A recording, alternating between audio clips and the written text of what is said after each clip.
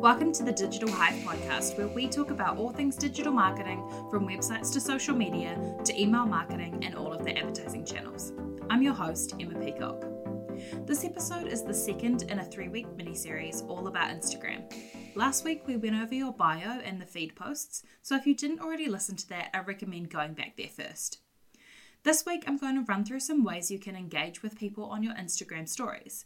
This is where a little more raw, behind-the-scenes content works well, especially since it's only up for 24 hours.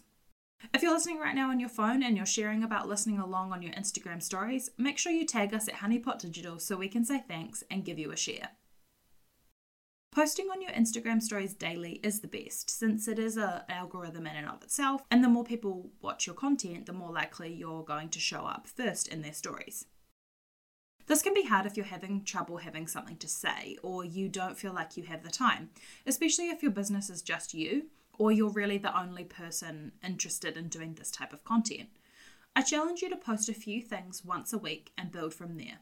Personally, when I go too long without posting, it feels more awkward, but the more you think about what might be interesting to your followers beforehand, the less pointless it will seem. Be helpful, share insights, or just chit-chat for a bit about what you're doing that day in the business. Look at how many eyeballs you have on different types of content.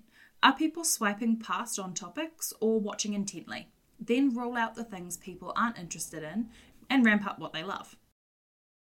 Use the various features available to you, like ask questions, quiz, poll, or countdown on your photos and videos. These encourage people to do something, whether that's clicking something or writing to you what they need. You can use the countdown for a launch or the release of a piece of content, including a live video. Use the poll to engage interest in different things, like would you prefer blue or pink in this product, or decide between 2 blog post topics for the week. Use location, mention, and hashtag to share where people can find out more information about something you're telling them about. Have messages open if you can handle the number that you get. Making people track down an email or a phone number is not recommended. They'll probably get distracted before they get around to it or start to wonder if they can trust you. But a DM is easy for these people, and your reply can sit there till they're ready on a platform they use regularly, so it won't go missed. Remember, if you have a linked Facebook page, you can manage the Instagram messages in your Facebook inbox, which makes it easier to reply with the ability to use a computer and also create canned responses to common queries. If you have 10,000 followers and a business account, most of the time you'll get access to the swipe up feature. Some people don't get it, but that's a bit of a mystery. While some think you can overuse this feature, people can just not click the link if they don't want to go there. It's not that invasive. However, if you're going to talk face-to-face on Instagram stories and just talk on and on about a whole bunch of things that people can swipe up, one after the other, it's going to be a bit much. So just level yourself out there. You can share your feed posts to your stories to get more eyeballs on them. Use a tap here or new post sticker and tell people why they should head over and read the caption, and tell them what to comment. For example, we're talking about using Instagram to promote your boutique, so head over and tell me what your favourite feature to use is.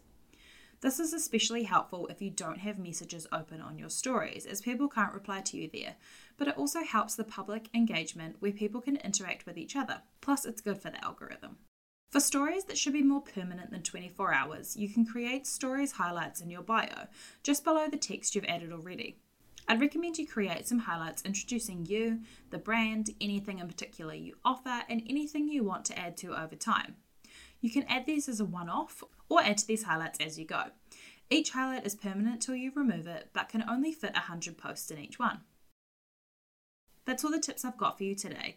Basically, try a bunch of stuff and take a look at what people seem to like the most and go from there. Remember, the most consistent you can be, the better.